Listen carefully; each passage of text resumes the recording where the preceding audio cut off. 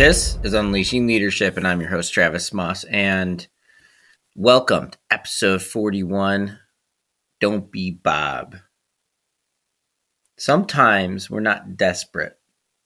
Sometimes we're not making decisions out of fear. Sometimes we're just letting our inner Bob take over.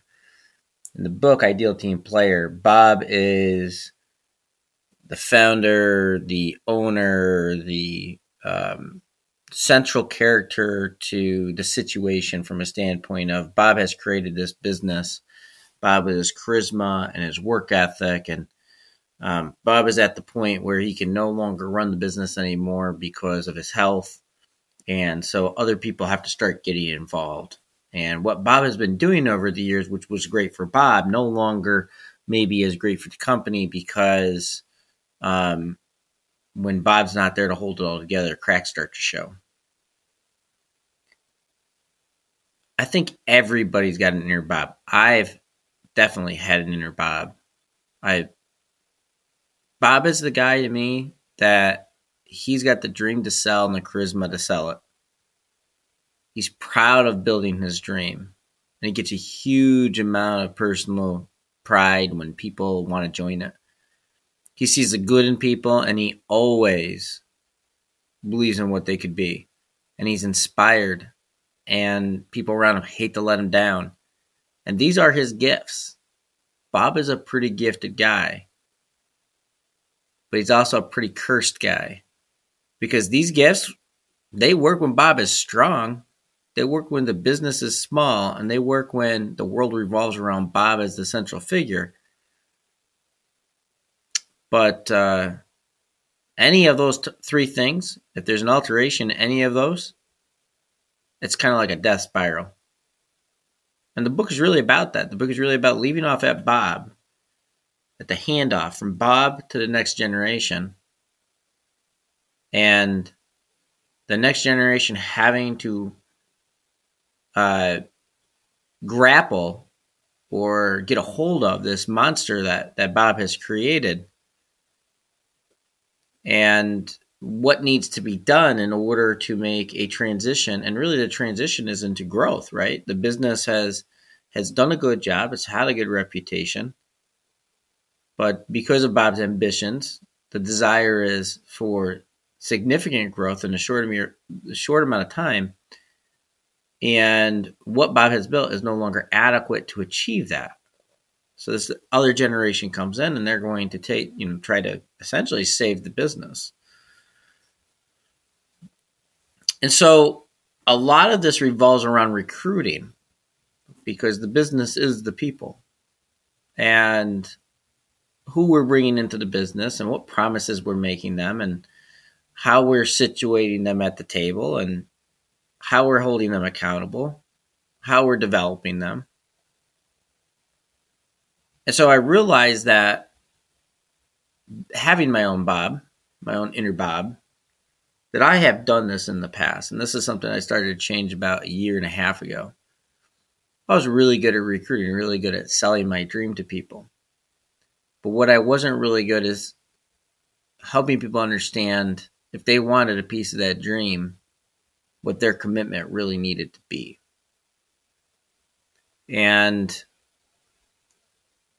you have to do that, because if you don't have a ground floor, a framework, a rule book for the contract, right? The contract of, you come here, I'm going to help you get to the next level. I want to help you achieve your financial goals, your career goals, your personal goals. And you're going to do what for the company? That contract.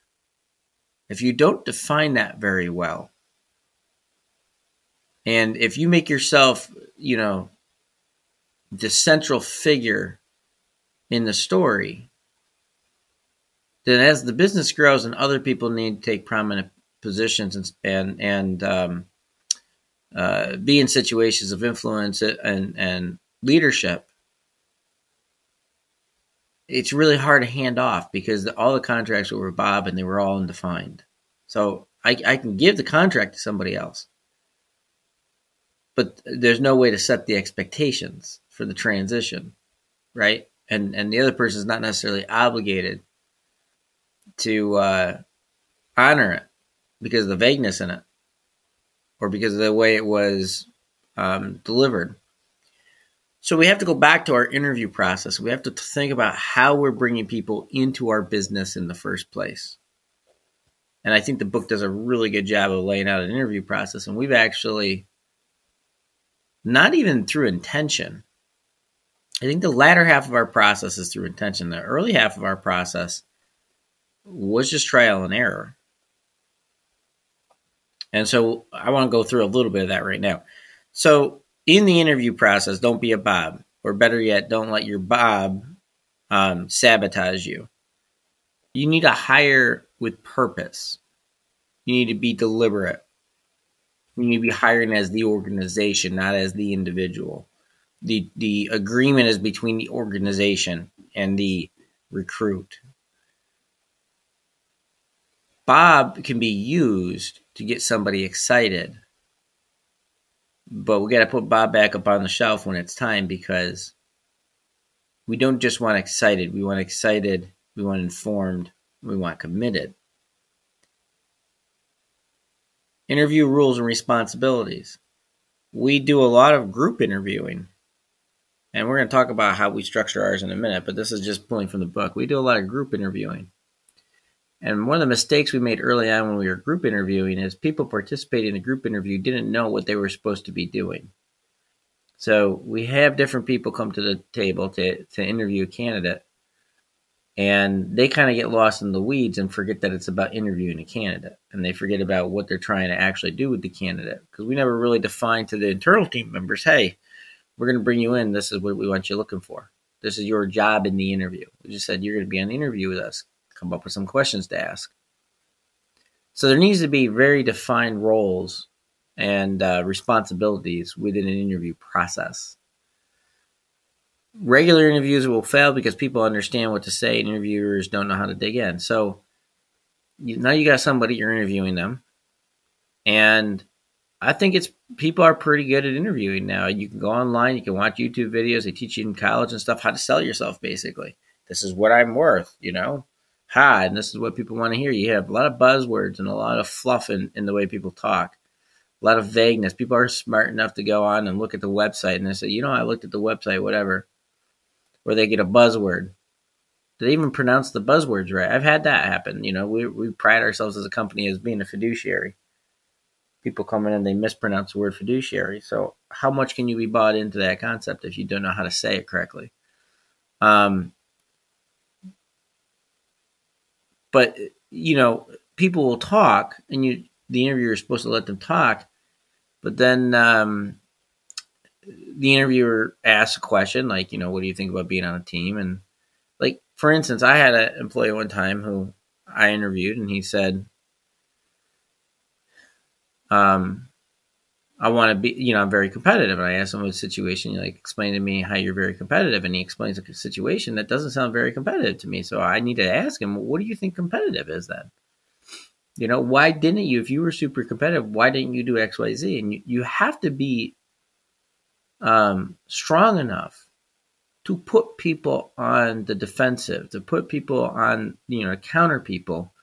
It's kind of like parrying, you're kind of, you're pressuring them. You're taking a couple steps in close. And the reason why you're doing that is you're seeing how they react. You're seeing if their story is true. You're seeing if you get through the fluff. I had a wholesaler one time. He came to our firm. This is way back when. He came to the firm and he was trying to get us to sell mutual funds to clients.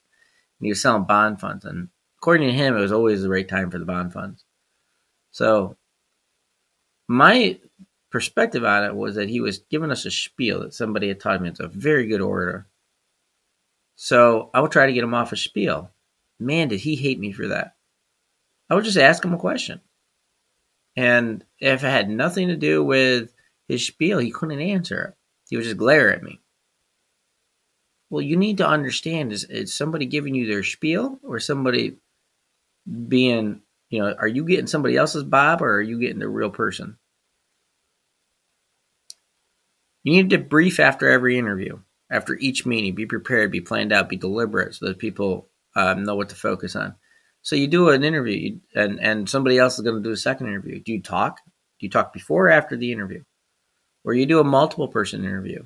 You get done with the interview. You sit down and talk to each other and say, what did you see? What did you hear? How did this work out? All right, so here's how the structuring works. What we do is a meet and greet. This is an informal interview.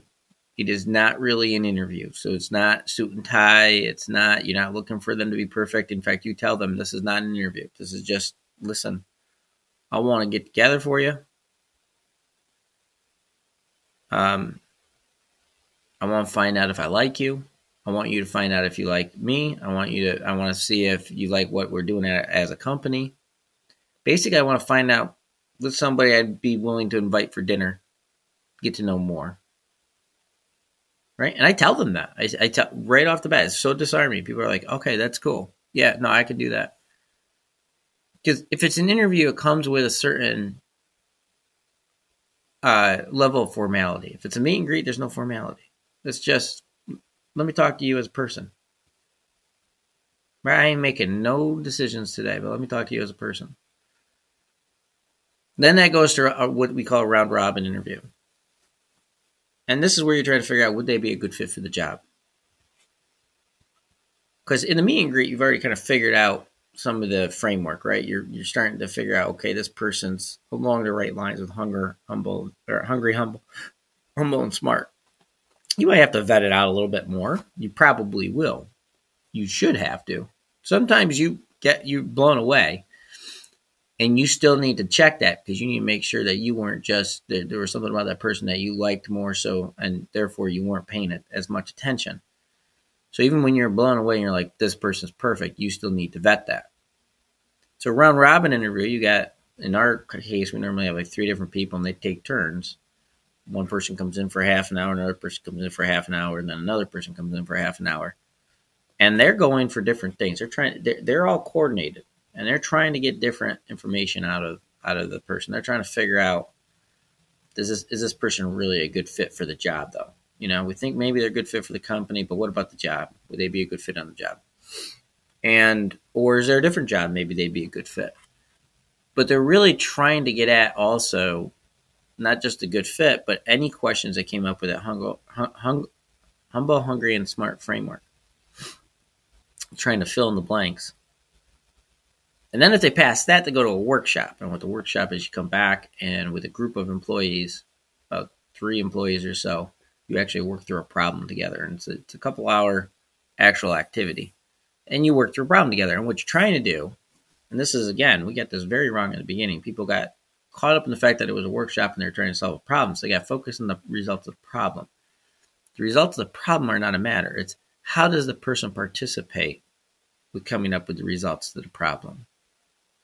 And when you push back on them, when you critique an idea, when you challenge them, when you stress them, what do? So every person in that interview process has kind of a job. They're supposed to be like antagonists, or they're supposed to be, like there's something that they're supposed to do to provoke reaction and to assess the reaction within that. And so again, you're trying to answer all the questions that haven't been answered since that round robin. And this is really does everything match up? Everything we've been told about the person, does it really match up? And any areas that we thought that we needed to push a little bit more, we tried to push. And so you're really taking your final assessment. And this is the part that I'm adding just now, is it's a simple tool, but it is so powerful because it's sometimes hard for people, especially when they're new to the framework, to remember and really get into the framework. They just really like the person, or they said this, but it's okay they said that because they also said this. Sometimes 10 little things really are combined for the whole. So if you have 4 or 5 issues, like little issues, like they just mentioned this or they just mentioned that, and 4 people in this process came up, mentioned a little issue, and they all happen to do with the same thing, all of a sudden, you've got a bigger issue. So for instance, you do a 3-column chart, hungry, humble, and smart across the top in each column. So that you got 3 columns. One is hungry, one is humble, one is smart. And then every takeaway that you have, every impression that you have from this candidate, goes into that framework. So if he does something that exemplifies being hungry, you put that on there. If he says something that makes you concerned about whether or not he's hungry, you put that on there. And every person on the team does that. They put their stuff, they fill in that chart. When you're all done with the 3 steps here, you step back and you look at that and look for the trends. It's going to tell you what you need to know. Like I said, it's easy in a one-on-one to say, you know what, we interviewed him. You had questions about his humbleness because he said this. I didn't take it that way. I took it this because he said this thing over here. Well, 2 other people had little instances where they also had questions. Now you got a 3-to-1 situation. You got 3 people that came away with little instances of concern, and 1 person who's trying to justify it away because, there was 1 instance of, the opposite. Well, you have to go with the framework there, right? You have to go, that's kind of like an artificial gut. It's telling you there's something more here. We need to look deeper into this. Doesn't mean that the candidate's dead in the water, but it means that chances are you're right about the fact that there's a problem there. Where there is, with people, what I have learned is where there is smoke, there is fire. And you can ignore the smoke for so long before the bonfire just explodes. If somebody is really deficient in one area or near or below average in 2 areas, you have to pass on them. And you have to do it no matter what your inner Bob says.